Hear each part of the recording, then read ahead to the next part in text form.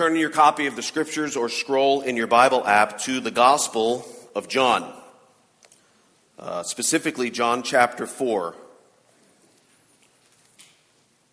The Gospel of John and chapter 4. We're going to read quite a bit of John chapter 4 today, and we'll start right in the beginning. John chapter 4, beginning in verse 1. In honor of the reading of God's holy word, if you're physically able, would you please stand and follow along silently as I read aloud John chapter 4, beginning in verse 1. This is what the word of God says. Now when Jesus learned that the Pharisees had heard that Jesus was making and baptizing more disciples than John, although Jesus himself did not baptize, but only his disciples, he left Judea and departed again for Galilee. And he had to pass through Samaria. So he came to a town of Samaria called Sychar, near the field that Jacob had given to his son Joseph, and Jacob's well was there. So Jesus, wearied as he was from his journey, was sitting beside the well, and it was about the 6th hour. A woman from Samaria came to draw water, and Jesus said to her, "Give me a drink," for his disciples had gone away into the city to buy food. The Samaritan woman said to him, "How is it that you, a Jew, ask for a drink from me, a woman of Samaria?" For Jews had no dealings with Samaritans. Jesus answered her, "If you knew the gift of God and who it is that is saying to you, 'Give me a drink,' you would have asked him, and he would have given you living water." The woman said to him, "Sir, you have nothing to draw water with, and the well is deep. Where do you get that living water? Are you greater than our father Jacob? He gave us this well and drank from it himself, as did his sons and his livestock." And Jesus said to her, "Everyone who drinks of this water will be thirsty again. But whoever drinks of the water that I will give him will never be thirsty again. The water that I will give him will become in him a spring of water welling up to eternal life." And the woman said to him, "Sir, give me this water so that I will not be thirsty or have to come here to draw water." And Jesus said to her, "Go call your husband and come here." The woman answered him, "I have no husband." And Jesus said to her, "You are right in saying I have no husbands, for you have had 5 husbands, and the one you now have is not your husband. What you have said is true." The woman said to him, "Sir, I perceive that you are a prophet. Our fathers worshipped on this mountain, but you say that in Jerusalem is the place where people ought to worship." And Jesus said to her, "Woman, believe me, the hour is coming when neither on this mountain nor in Jerusalem will you worship the Father. You worship what you do not know. We worship what we know, for salvation is from the Jews. But the hour is coming and is now here when the true worshipers will worship the Father in spirit and truth. For the Father is seeking such people to worship him. God is spirit, and those who worship him must worship in spirit and truth." And the woman said to him, "I know the Messiah is coming, he who is called Christ. When he comes, he will tell us all things." Jesus said to her, I who speak to you am he." Such as beliefs, proposition. My sermon's speaking to me. There's nothing called sermon speaking scheduled today. Let's pick it up in verse 27. Just then his disciples came back. They marveled that he was talking with a woman, but no one said, "What do you seek?" or "Why are you talking with her?" So the woman left her water jar and went away into town and said to the people, "Come, see a man who told me all that I ever did. Can this be the Christ?" And they went out of the town and were coming to him. Skip down to verse 39. And many Samaritans from that town believed in him because of the woman's testimony. "He told me all that I ever did." So when the Samaritans came to him, they asked him to stay with them, and he stayed there 2 days, and many more believed because of his word. They said to the woman, "It is no longer because of what you said that we believe, for we have heard for ourselves, and we know that this is indeed the Savior of the world." This is the word of the Lord. You may be seated.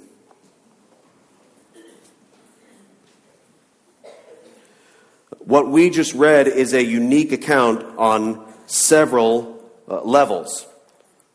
First, it's noteworthy because Jesus initiates a conversation with the woman, which almost never happened in Jesus' day because in first century Jewish culture, men did not speak with women publicly and especially didn't speak to them alone. So Jesus, right out of the gate, shattered that societal norm.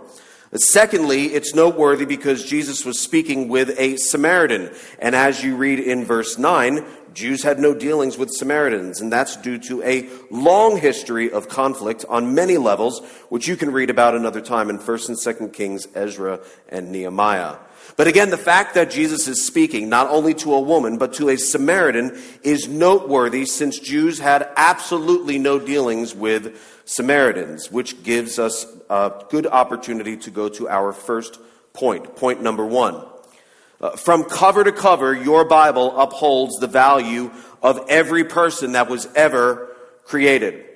Ever created. From the very beginning, God's Word shows us why every person matters and every person's life is valuable. In the very first words of your Bible, in Genesis chapter 1, beginning in verse 26, we read this. Then God said, let us make man in our image, after our likeness, and let them have dominion over the fish of the sea, and over the birds of the heavens, and over the livestock, and over all the earth, and over every creeping thing that creeps on the earth. So God created man in his own image. In the image of God, he created him, male and female, he created them. Every single person that ever was or ever will be has the image of God stamped on them, and that's what gives them dignity and worth from the moment that they are conceived to the moment that they die. Old Testament laws also upheld the dignity of all people, especially foreigners and widows and orphans and laborers and the poor. You can read about that in Exodus and Leviticus. The prophets of old taught people to value every single human being. The Gospels are filled with accounts of Jesus demonstrating what it means to love all people as image bearers of God, such as what we read today. And the Bible speaks to the value of human life even while in the womb. We read about an angel of the Lord that told Zechariah that his son, John the Baptist, would be filled with the Holy Spirit even from his mother's womb. And that when Elizabeth heard the greeting of Mary, there was a baby that leaped in her womb. And she said, blessed are you among women, and blessed is the fruit of your womb. Not blessed will be the fruit of your womb, but blessed is the fruit of your womb right now. From cover to cover, your Bible upholds the value of every person that was ever created. The sanctity of human life is pre-political. Pre-political. To say something is pre-political is to say that it existed or occurred before political concerns were ever relevant to the conversation. In that sense, the sanctity of human life is pre-political. It's not the brainchild of conservatives or Jerry Falwell or evangelical Christianity. It's not a response to Roe versus Wade or anything that has taken place in our culture.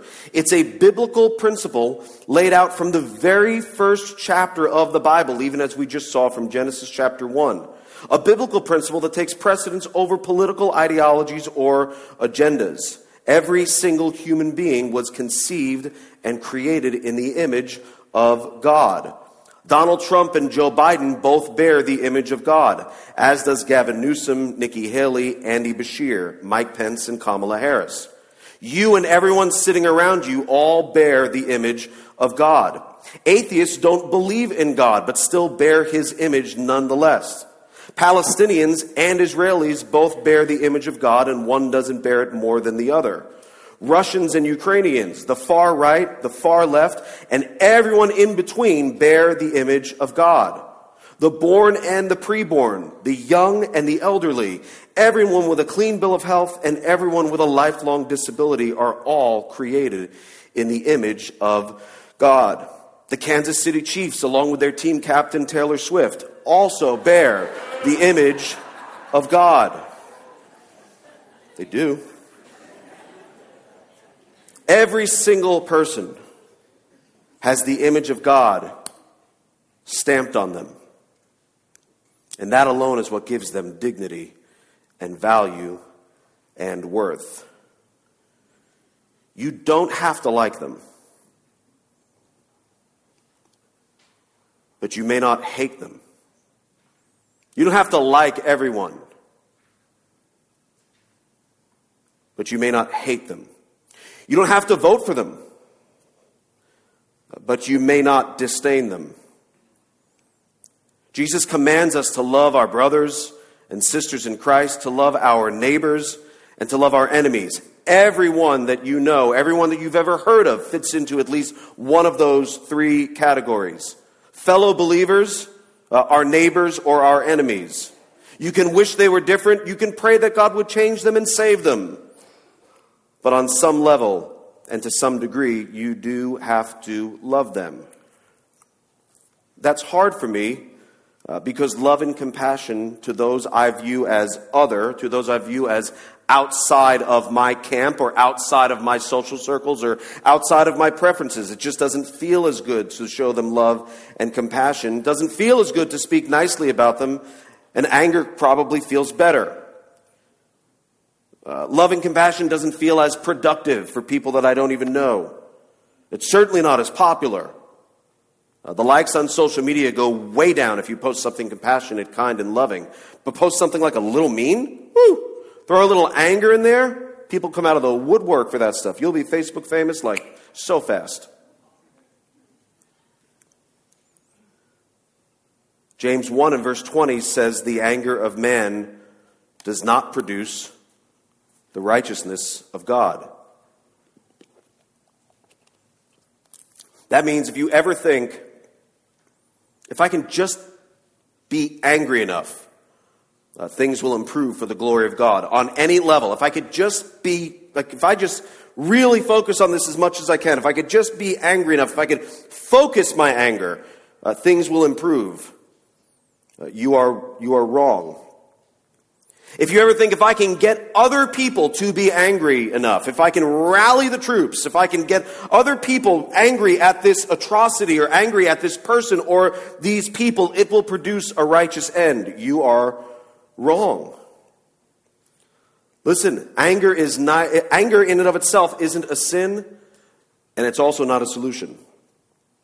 Anger in and of itself isn't a sin. You can't find, in Ephesians 4, we're told, be angry and do not sin. And so if anger was a sin, we wouldn't be given those types of imperatives. Anger isn't a sin, but anger also isn't a solution. Anger is a sign.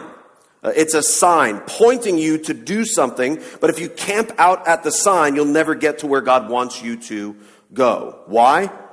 Because the anger of man does not produce the righteousness of God. It's just not going to work. It's not going to work by God's design. In our text today, John chapter 4 and verse 4, Jesus, who wasn't angry, starts the conversation with her and asks her for a drink. She is shocked, maybe even offended that a Jew is speaking to her. Jesus tells her about living water that she really needed. And she quips back, it's kind of like that he doesn't even have a bucket. It's like, have you ever been to a well? Do you know how it works? Like, you need a bucket. You have nothing to draw the water with. And then she goes on and brags on her heritage. Our father Jacob. And she goes on and talks about her lineage. Can you imagine Jesus was like, wow, that's cool. Let me tell you about my father. So his name is God. Probably heard of him. My dad could for sure beat up your dad. But he doesn't. Jesus tells her that she has a need that will never be met by earthly means, a thirst that will never be quenched by this water, and that the living water that he gives causes people to never be thirsty again. And then in verse 15, she relents, and she's like, fine, I'll take your water, right? If for no other reason that I won't have to come to this well again. And that's when Jesus seems to change the subject and tells her to go call her husband, which brings us to point number 2. You need to approach the Bible with humility, especially if you've read it multiple times. This point is applicable to everyone, but it's especially applicable for those of us who perhaps have been walking with the Lord for quite some time, who perhaps are pretty familiar with the Word of God. Maybe you've read the Bible even multiple times, because familiarity breeds contempt. In other words, the more familiar you are with something, the more likely you are to take it for granted, to perhaps not be provoked by it. And maybe even instead of looking at exactly what something says, you're like, I know this. These things I've known since my youth. And so you have a picture that you've painted in your mind of what something looks like or how something transpires, which is why you need to approach the Bible all the time, every time, with humility, especially if you've read it multiple times. Why do I say that? Well, the Samaritan woman at the well is typically taught as someone who was sexually promiscuous. We see Jesus' conversation with her, and we don't doubt his love for her, right? We know the end of the story, but this portion of the narrative we typically see as what I call a gotcha moment, where Jesus calls her on the carpet for her sin, both sins past and sins present. Here we have a woman with multiple marriages, seemingly confident enough to go toe-to-toe with a complete strange man, and all rooted in a different belief system, so she's anything but virtuous. As I've studied, I think the earliest recorded judgment, if you will, made on her character was by somebody by the name of Tertullian, Tertullian of Carthage. He said, and I quote, "To the Samaritan woman, now during her 6th marriage," which that frustrated me because I'm like, did you read it? It's actually 5, but the woman the man she's now with is not her husband, but still, he calls it 6 marriages. So whatever. Quote, "To the Samaritan woman, now during her 6th marriage, not only an adulteress, but also a prostitute, and yet the Lord displayed who he was," listen to this, "to her which he did not easily do." So I had to reread that literally like 3 or 4 times when I studied this. Did he really think this encounter, this conversation with Christ was difficult for Jesus? Or was he really under the impression that it was difficult for him to show her grace? When you read the scriptures, you see Jesus shows grace and mercy and love and compassion with about as much effort as it takes for you to breathe. 100 years later, somebody by the name of John Chrysostom proclaimed the woman's marital history to be wicked and shameful from his pulpit in Constantinople. 1,200 years later, John Calvin called her a word he was comfortable using in his pulpit that I'm not comfortable using in mine, and went on to say that she was, quote, "an unhappy, poor, and common woman, a prostitute, undeserving of God's grace." We really need to approach the Bible with humility, curiosity even, every time, regardless of whether it's your first time reading the Word of God or if these things you've known since your youth. And so with that in mind, let's ask this question. What do we know about the Samaritan woman at the well? And the answer is all we know is what we're told. We're told that she goes at a time of day when she'd likely be alone. In verse 6, when it says that she was going at the 6th hour, the Jewish day used to start at 6 a.m. 6 plus 6 is, 12. It's fine, it's the morning. And so she is going at high noon.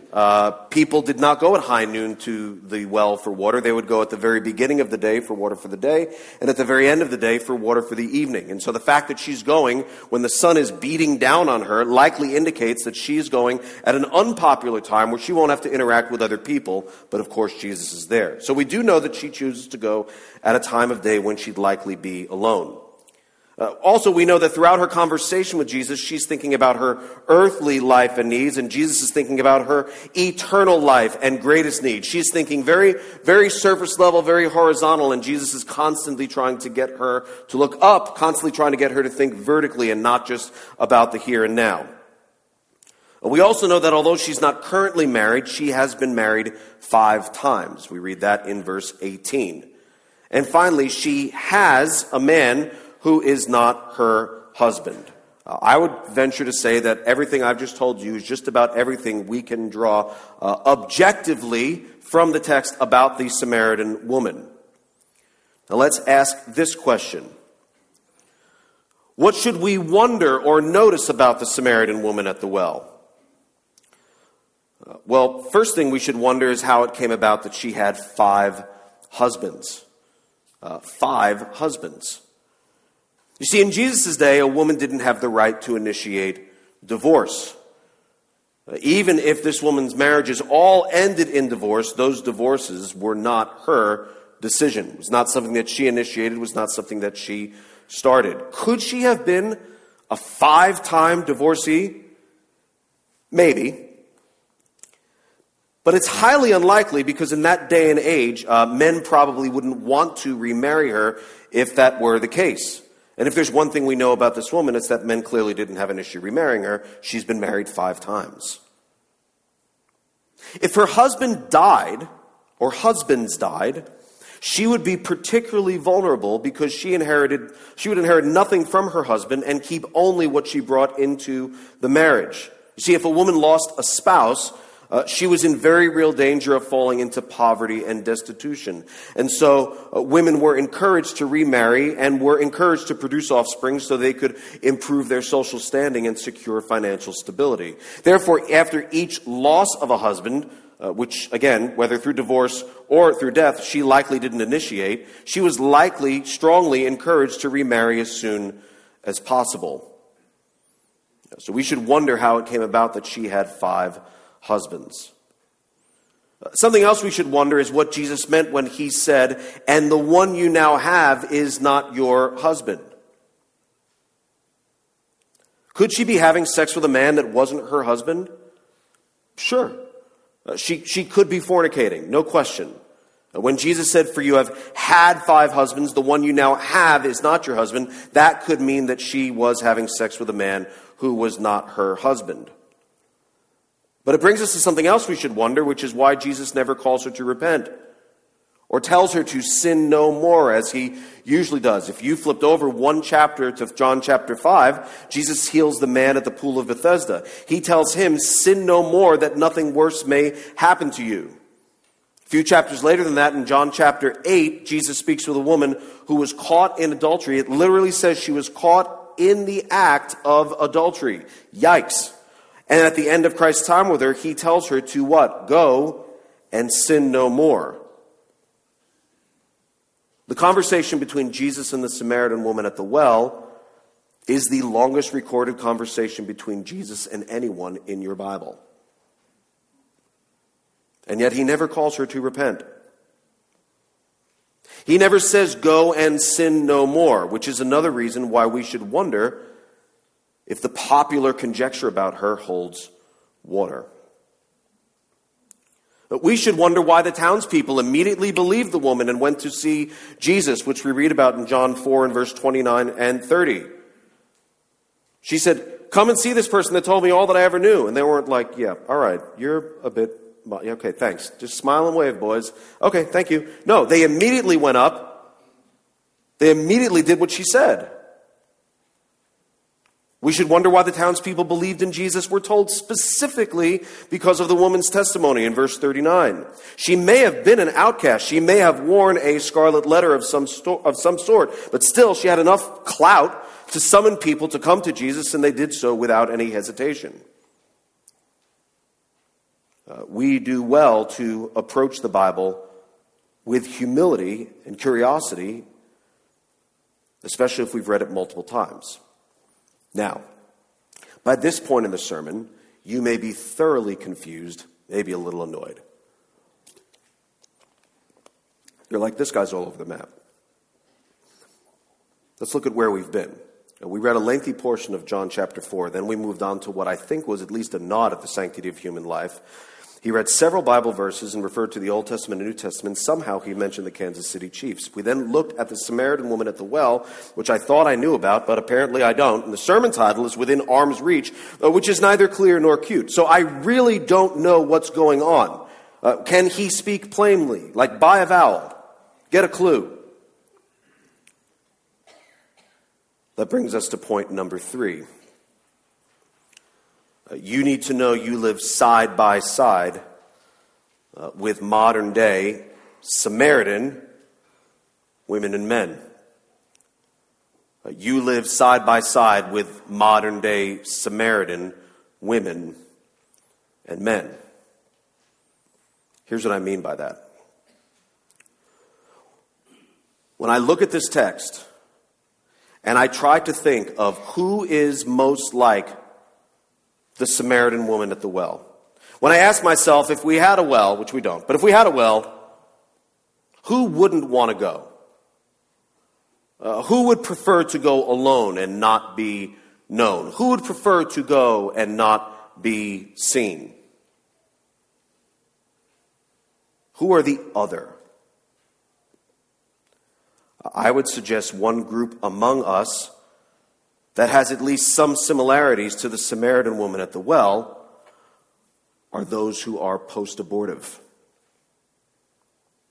By post-abortive, I mean women who have either had one or multiple elective abortions, or men or women who are complicit in such an abortion by being somehow involved or paying for, coercing, or encouraging a woman to have an abortion. The title of the sermon is Within Arm's Reach, and that's because I'd like to try to call something to your attention that I don't think people believe often enough, but it's true nonetheless. And that is that right now, you are sitting within arm's reach of someone who is post-abortive. If that is you, if you are post-abortive, perhaps you are sitting within arm's reach of someone else who is also post-abortive. You need to know you live side by side with modern-day Samaritan women and men.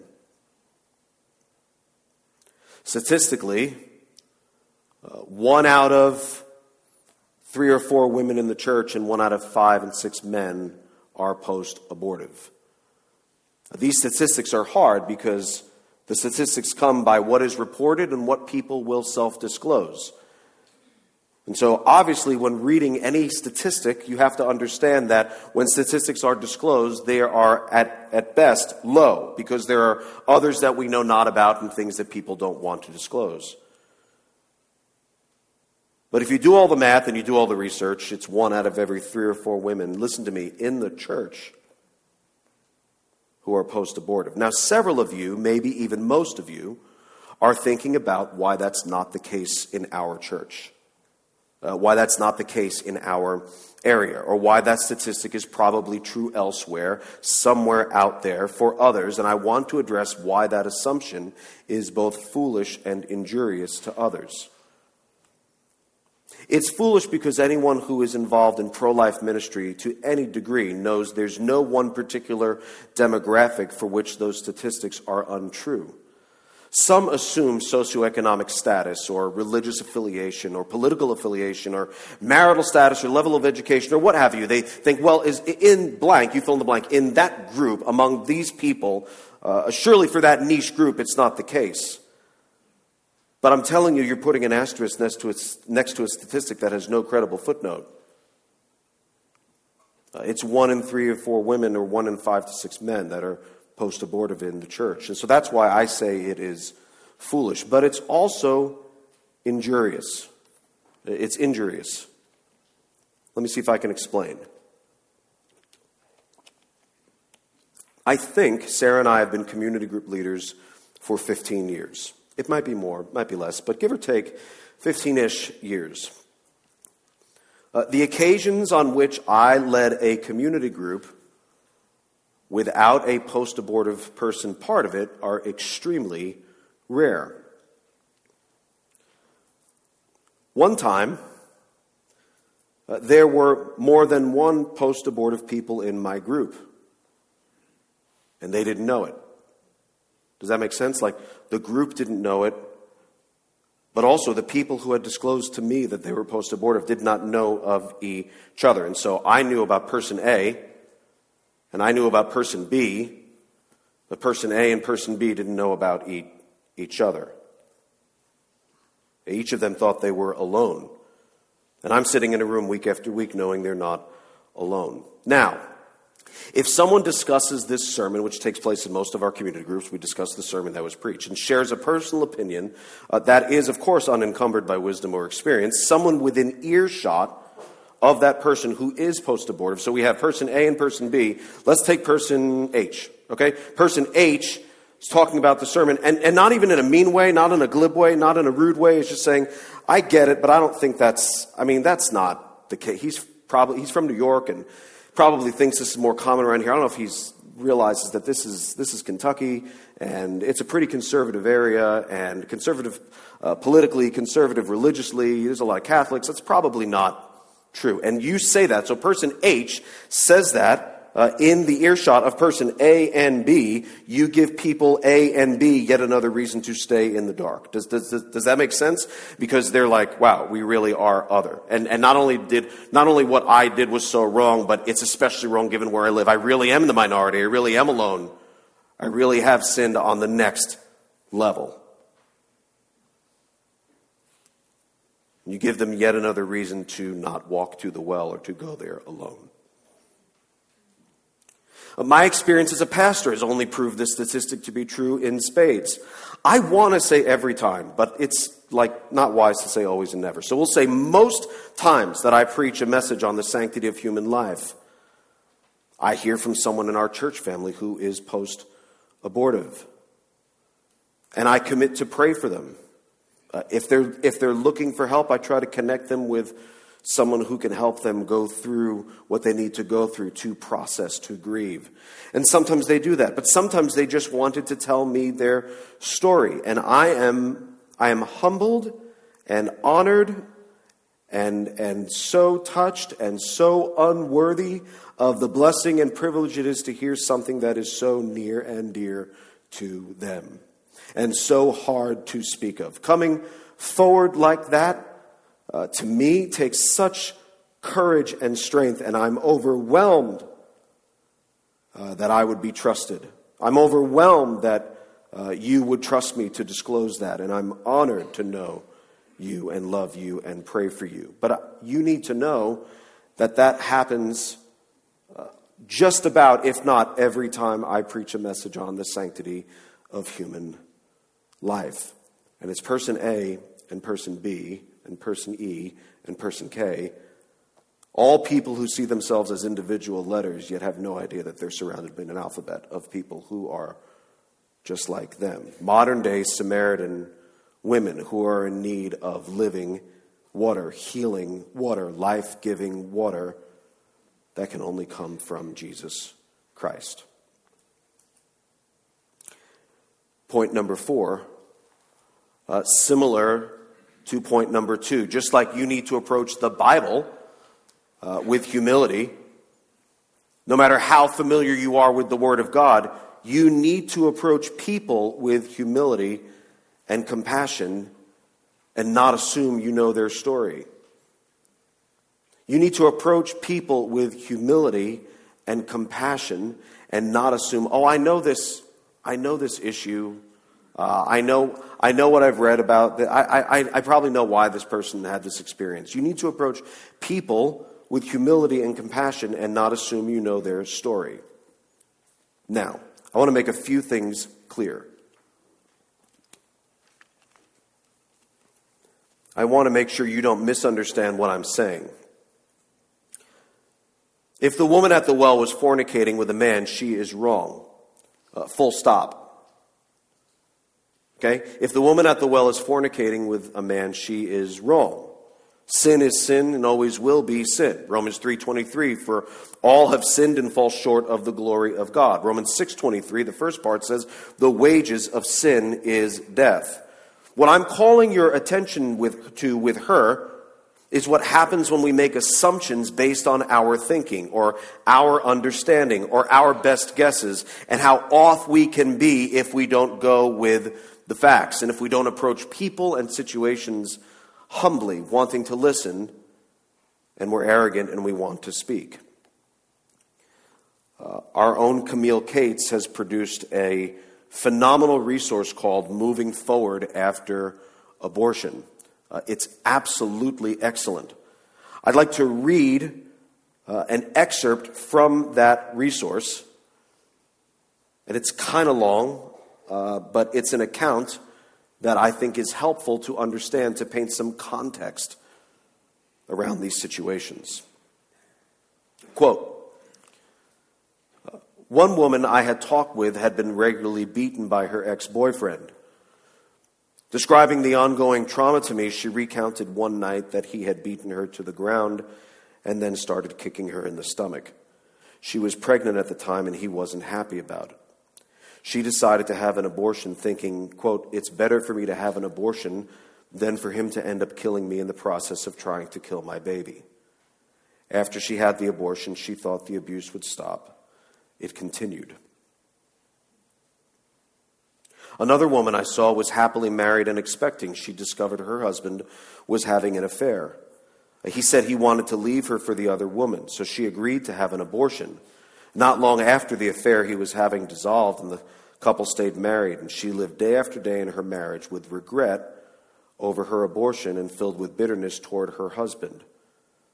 The abortion on top of the adultery took its toll on their marriage. Yet another woman, visibly shaking as I met with her, conveyed how her obstetrician had told her and her husband the baby was pregnant and had a severe abnormality. The couple had 3 children. Though they knew abortion was wrong, they were scared to face the possibility of parenting a child with a disability for the rest of their lives. The trauma of the poor prognosis for their baby had pushed the couple to the edge. She began having panic attacks and nightmares. Her husband was bewildered as to how to help her. They ended up having an abortion. Her panic attacks and nightmares continued long after the abortion, and so did her husband's confusion as to how to care for his wife's mental, emotional, and spiritual needs. End quote.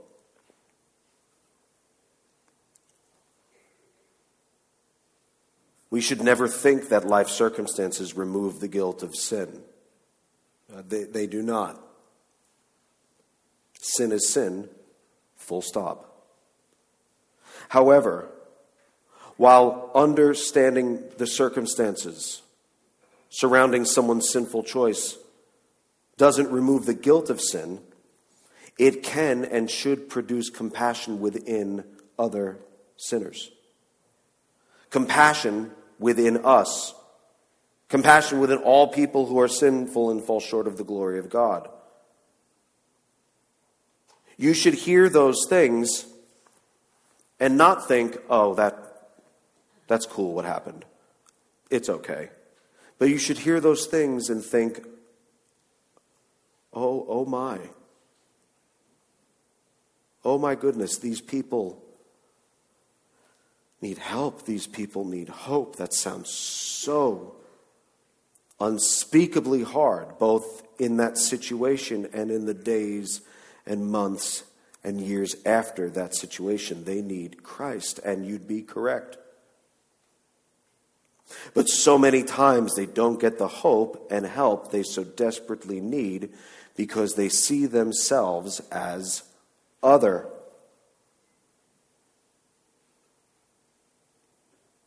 So many of us in recent days and weeks have experienced profound grief and profound grace. Since death is a result of the fall and wasn't in God's original plan for our lives, we need to grieve. Post-abortive people need to grieve, but they don't think they have the right to because they're the ones who had the abortion. Post-abortive people need to grieve. And sometimes don't think that they should grieve because they never met their child. And so they don't know why they should grieve as if they had. But friends, if people don't get the help they need, traumatic events become the reference point against which they measure anything and everything. Post-abortive women and men know how long it's been since their abortion.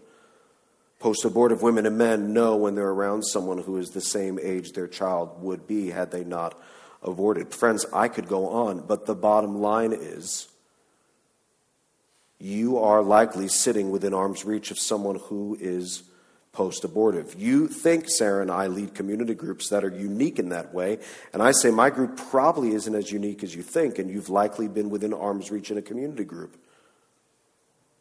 of someone who is post-abortive. We should never think that life circumstances preclude anyone from the healing and hope and help that can only be found in Christ Jesus through the gospel. Yes, we read Romans 3:23 before, for all have sinned and fall short of the glory of God. But the very next verse says, and are justified by his grace as a gift, through the redemption that is in Christ Jesus, whom God put forward as a propitiation by his blood to be received by faith. Yes, we read Romans 6:23 before, for the wages of sin is death. But that verse finishes saying, but the free gift of God is eternal life in Christ Jesus our Lord. And if I could leave you with one thing that you remember from today, if you've checked out, you've been playing words with friends, or you've been ignoring, or whatever, if I could leave you with one thing, it would be point number 5. What Christ has done will always matter more than what you have done.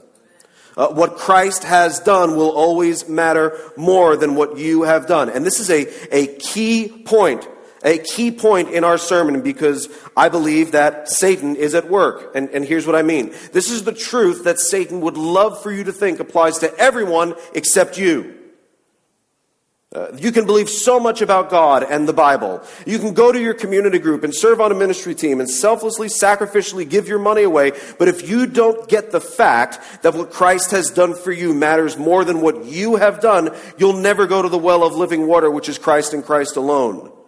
He's a greater Savior than you are a sinner. And thanks be to God that that's true.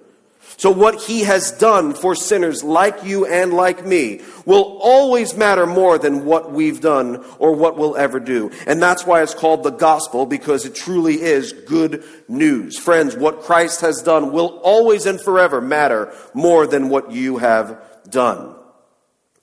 And that's something you need to leave here with today, knowing, if you know nothing else, that you leave here today, wow, I have a greater Savior than I am a sinner. Wow, what he did for me is infinitely more than I could ever do. We read things like 2 Corinthians 5, verses 16 and following. From now on, therefore, we regard no one according to the flesh. Verse 17, if anyone is in Christ, he is a new creation. The old has passed away. Behold, the new has come. Verse 20, therefore we are ambassadors for Christ, God making his appeal through us. We implore you on behalf of Christ, be reconciled to God. For our sake he made him to be sin who knew no sin, so that in him we might become the righteousness of God. Do you understand that? That is the crux of the gospel. That for our sakes, God the Father made him, God the Son, to be sin, even though he knew no sin, so that in him we might become the righteousness of God. It's like you and Jesus both take a test. Guess who does better? It's going to be Jesus. Let's say you do incredibly awful, and you submit your test, but Jesus takes your test and puts his name at the top. He bears your failure. He takes his test and he puts your name at the top. And you put on his robe of righteousness. For our sakes, he made him who knew no sin to be sin, so that we might become the righteousness of God. Friends, John 4 and verse 4 says that Jesus had to pass through Samaria. We didn't cover it before. It's a seemingly innocuous statement. Jesus had to pass through Samaria. The thing is, though, geographically speaking, Jesus didn't have to pass through Samaria to get to where he was going. In fact, Jews had taken a longer route along the Jordan River specifically so they wouldn't have to pass through Samaria. When we read he had to pass through Samaria, that doesn't mean, well, yeah, of course, because to get from point A to point B, you got to pass through Samaria. When we read he had to pass through Samaria, that means Jesus had an appointment. A divine appointment with someone nobody would have spoken to at all. The woman was just going to the well for water. at noon like she does every day. But instead, she encountered Jesus in a way she didn't know was possible. Instead, she encountered hope and help and healing in a way that was nowhere on her radar, was not on her agenda for the day. On her agenda for the day was get the water. Go to the well, get the water, go home. But Jesus had to pass through Samaria because he had a divine appointment. What about you?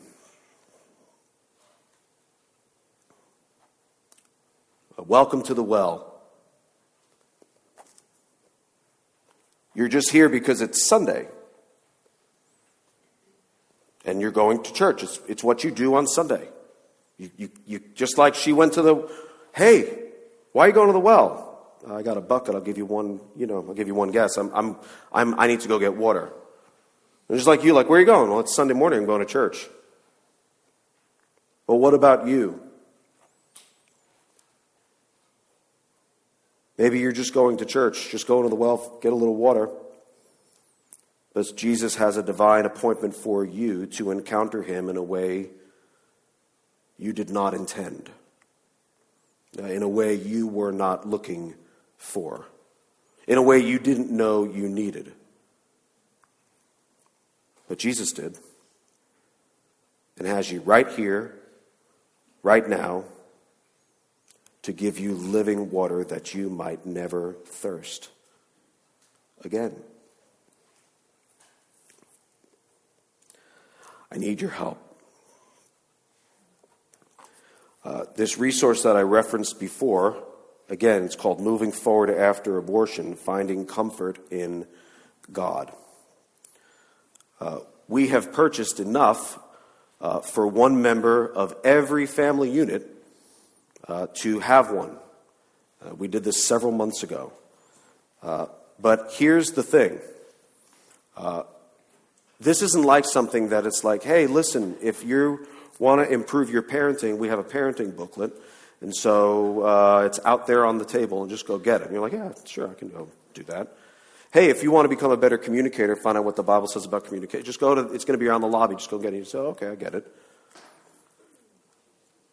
I want people to take this who need to take this, but they're not going to take this. Do you know what I mean? Because they're not going to want to self-identify as people who need this. And so I don't just want to put it on the table. I don't want to put it in a restroom because I think that's sometimes helpful, but again, I don't think people want to be seen putting it in a bag or taking it with them. And so here's how you can help those around you. Here's how you can help those within arm's reach. If we all go to the table in the lobby at whatever campus you're worshiping at today, and we all take one per family, then it's something we're all doing together. Does that make sense? It's something we're all doing together. It's not just, okay, hey, if this would apply to you, go and take it. It's, hey, guess what? Congratulations. You're at church today on Sunday. It's going to apply. This applies to everybody because you've just been instructed to go take one. And so one of the greatest things that you can do today to help those around you within arm's reach is to, as you leave, make sure you take one per family so that other people will take it as well. Does that make sense? Okay? I really need us to do this well at all three campuses. I really want people to have this resource in their hands as a gift to them that God might use the scripture and the gospel that's preached within it to help them take next steps. And so please, on your way out today, pick up one copy for each family at the table in the lobby. Fun fact. In the Eastern Orthodox Church, the Samaritan woman at the well is known as Saint Photine. I think that's how you pronounce it. Photine. Photine. Who eventually migrated to North Africa with two of her sons, where she was martyred in AD 66 under the reign of Nero for preaching the gospel. You know what that means? That means her encounter with Jesus literally changed the trajectory of her life, enabling her to pour out her life for the sake of the gospel. That means that what happened with her encounter with Jesus was way more than any legislation or politicking could ever do for her heart and her life.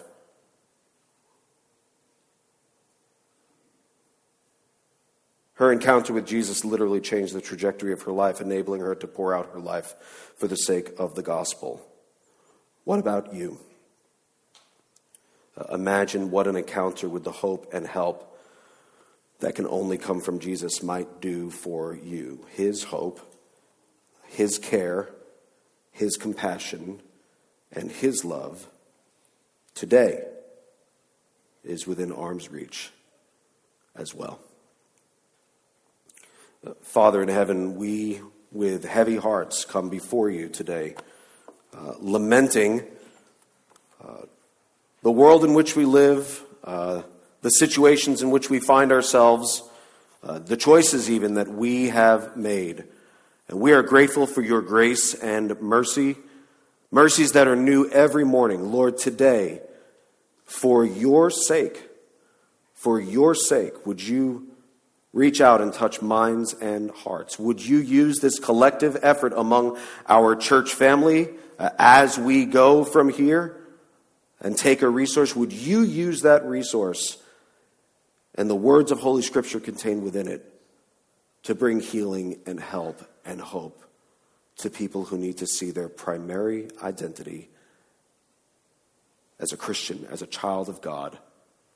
Lord, remind us today that what you have done is greater, more powerful, more efficacious than anything we could ever do. And change us, we pray, for your glory and for our good. In Jesus' name, amen.